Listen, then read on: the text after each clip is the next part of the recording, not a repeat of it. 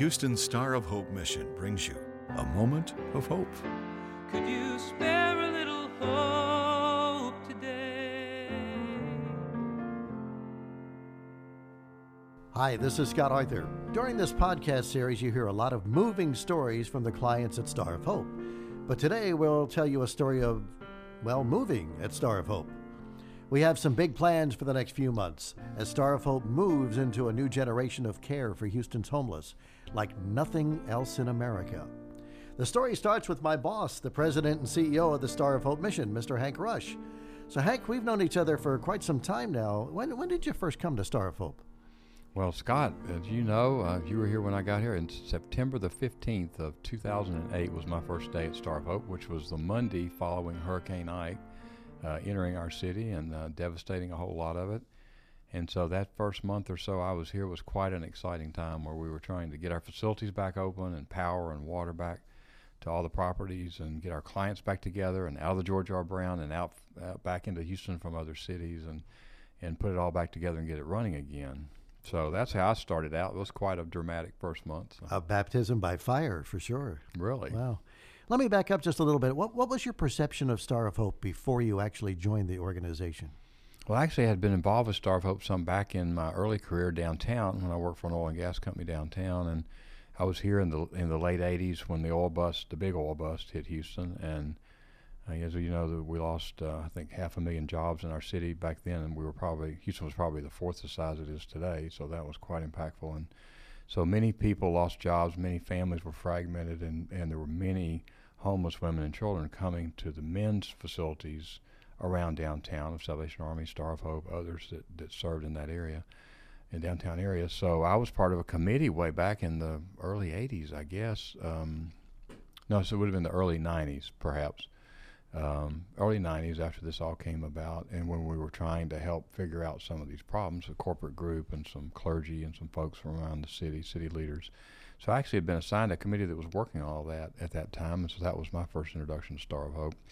And as it turns out, looking back many years later, that's when Star of Hope first opened its first family shelter and ended up at 419 Dowling, and has served homeless women and children there since 1988 or 89, about 30 years now. So, so I have a little connection to it way back. But I've always thought of Star of Hope as a really incredible place. I know it's Christ-centered, it's focused on ministry and helping homeless people really find a faith in their lives and then be able to achieve successful living independently on their own again. So I've always been aware of that. That's great.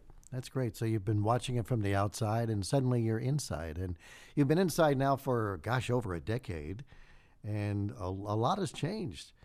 Has Star of Hope just naturally changed with the times, or was there a more focused or concentrated effort to establish and execute a vision?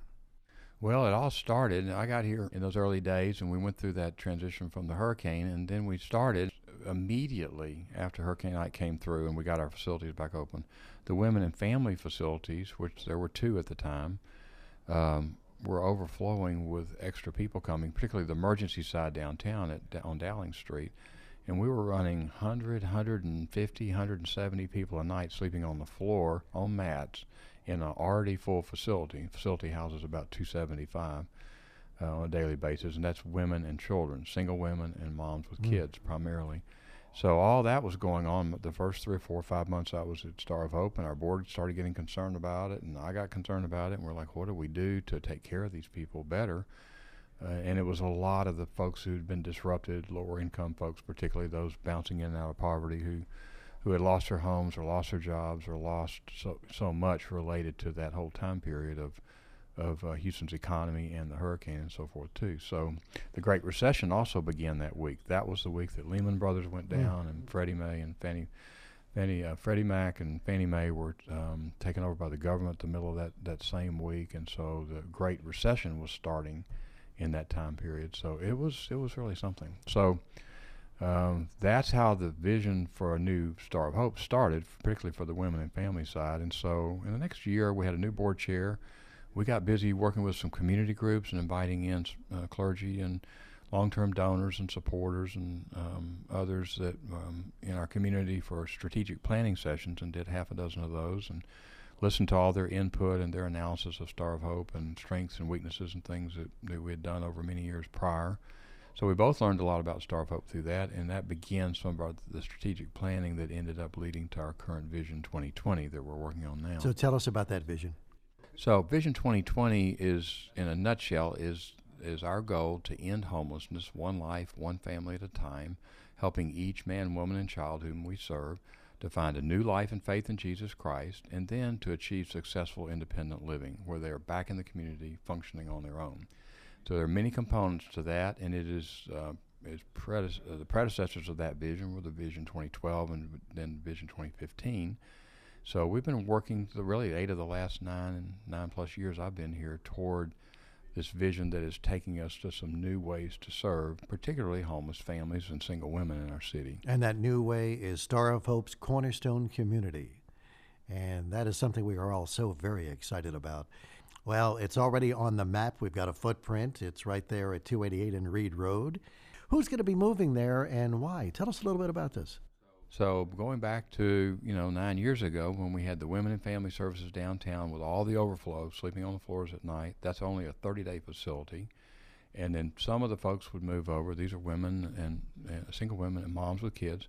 Some would move over to our Ardmore property, which was longer-term facilities and services. And so we are combining both of those properties, moving out of both of those facilities and putting all of our family services in one location on a campus, a 48-acre campus that's down at Reed Road in 288, Texas 288, just south of the Astrodome area and NRG Stadium area. And there we'll provide not only the emergency immediate care needs, but also through a continuum of services offer the various programs and educational opportunities that these women and their children need to progress toward this independent living that we've talked about in our vision. So this is truly a transformational campus. Right, and we found that if these families get settled at a short-term facility and they have to move to another one and they have to move to permanent housing in a whole other part of town, the family is disrupted multiple times. The kids end up changing schools over and over, and so that really is a setback to their progress. And so we thought, well, if we're going to redo any of this and relocate the downtown facility, which obviously was adequately undersized, under capacity with all the overflow we've continued to have all these years down there, we thought we better just put this in a whole new place. And so we interviewed a lot of the clients. We did a lot of community research. We did research on things on the West Coast where the Gates Foundation provides a lot of research-based facilities work and services for the homeless in that part of the country and all around the United States through the Association of Gospel Rescue Missions, the AGRM, which is our national organization that we're part of.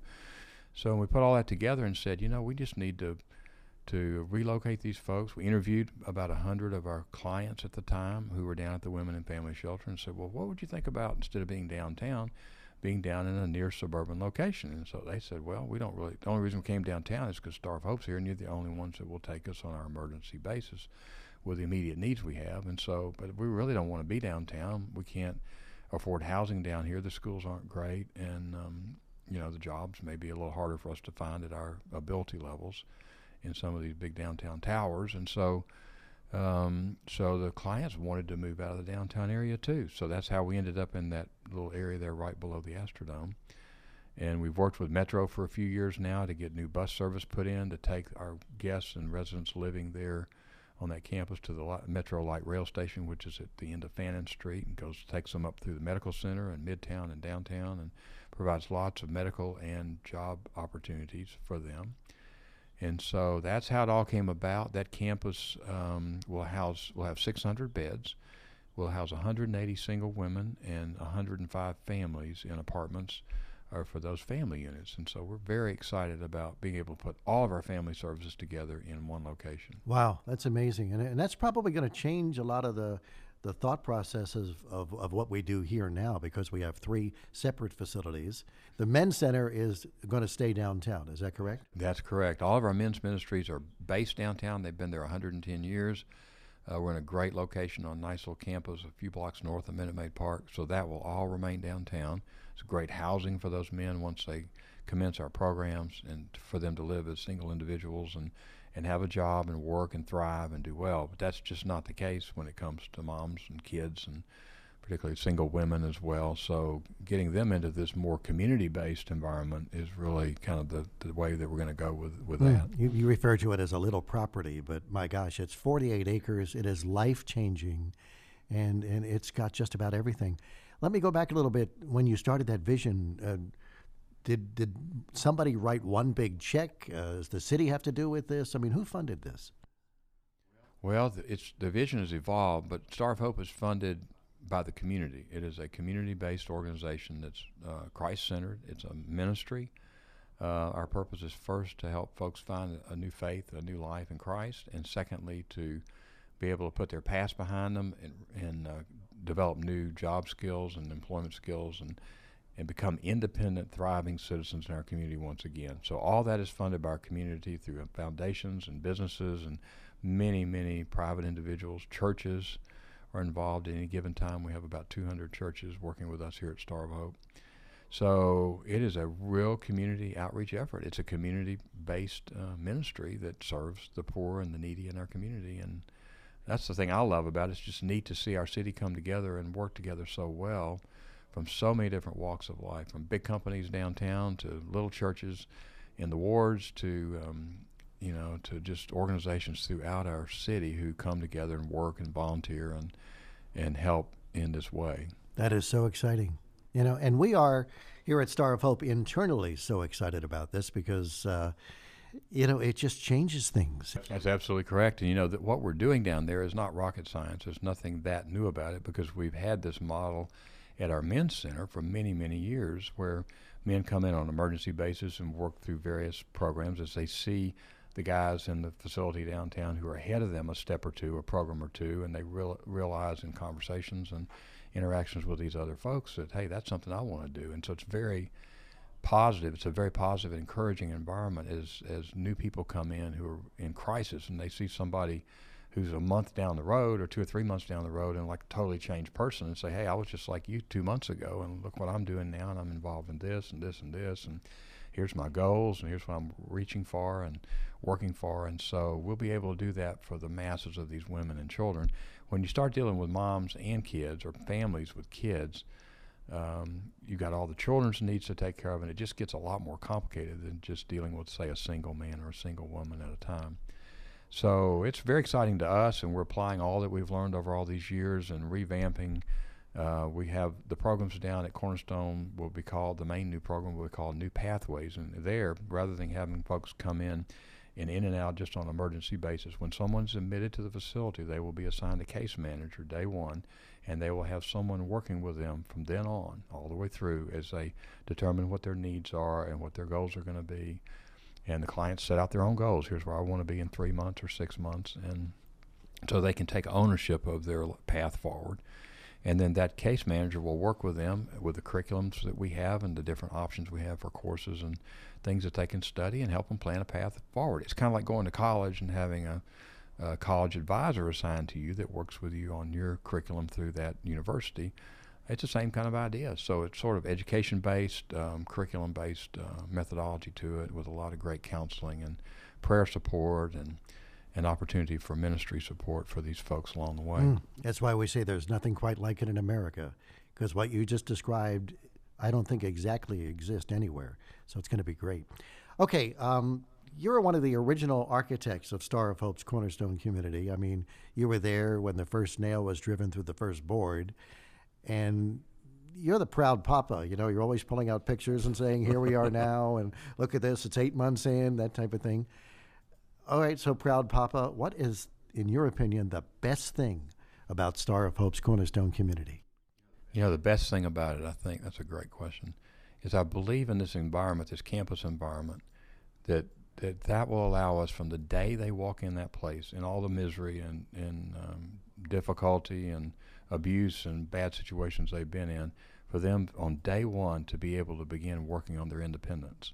And they can do it all in that one place. So they can move through their crisis needs, their addictions, their desire for education and training and better job skills and employment, and then into permanent housing and being able to live in that community where their kids are still taken care of and services are available from multiple community providers. They are starting on their independence on day one, and I think that's the most unique thing about that campus. But they don't have to move all around town to find all the different pieces. It's all going to be there in one place. When I started, I said this was a moving story. And since I got you in the chair and I don't see you a lot anymore, here's my moving question. How you going to move 600 people and the staff? Are there logistics behind this, or do we get a whole bunch of little moving vans and carpools and boxes, or what? The answer to that is very careful. And we're in the process of doing that now. Our office staff is moving at the end of May and will be relocated to a new office facility on the West Loop, where we'll serve our office functions from there. Our two facilities, our two campuses, will move individually over about a week's time with a fully laid out plan. Fun thing that's going to be happening probably in early August is that volunteers, Star of Hope's volunteer network is nice and considerable in size. 8,000 people volunteer with us each year. But we're going to have some special opportunities in July and August for volunteers to come and help prepare rooms and make up beds and put new sheets and new blankets and new pillows and pillowcases and get towels on the walls hung on the towel hooks, and getting all those rooms and residences ready for all these new people to move into. So when our residents pick up and staff move down there as well, they'll come down on buses and we'll bring them in. They'll already be admitted. We'll have their rooms assigned. They'll know where they're going. There's a big volunteer team that'll be down there to help take them to their rooms and introduce them and welcome them to Cornerstone Community. So we're very excited about that.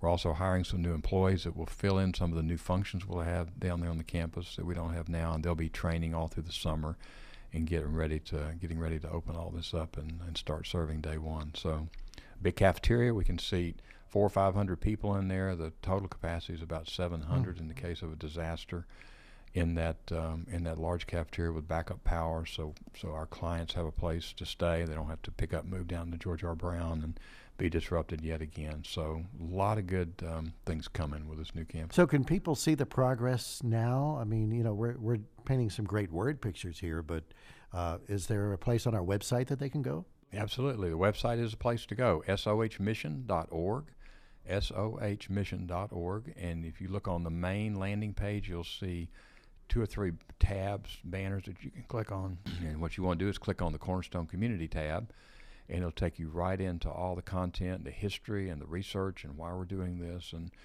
when it opens, and the current videos. There are drone videos that are done by our staff members, and they're just amazing to watch the progress of this great campus and facility. And so you can click on the videos and watch a minute or 2, 3-minute video and see how it's looking week to week, month to month. And we plan a grand opening too. Sometime, I'm thinking, around November? I think we're moving in late August, so we want to get settled a little bit. And so November the 9th, Thursday, November 9th is currently the date set for our grand opening from 2 to 4 p.m. in the afternoon. And so anyone who's interested, all of our prior donors, folks who've been involved in the facility, partners involved and so forth, will be welcome that day to come and to visit with us and learn more about Cornerstone. And anyone who wants to be part of history, because this is a new beginning for sure. Thank you so much for your time today, Hank. I appreciate it. Well, that's it for now. Until next time, keep a soul full of joy and a heart filled with hope. A Moment of Hope is produced and presented by the Star of Hope Mission, ending homelessness one life, one family at a time, by providing services to more than 1,000 homeless men, women, and children each day in Houston. Could you spare a little hope today? For more information or to donate to the Star of Hope Mission, please visit sohmission.org.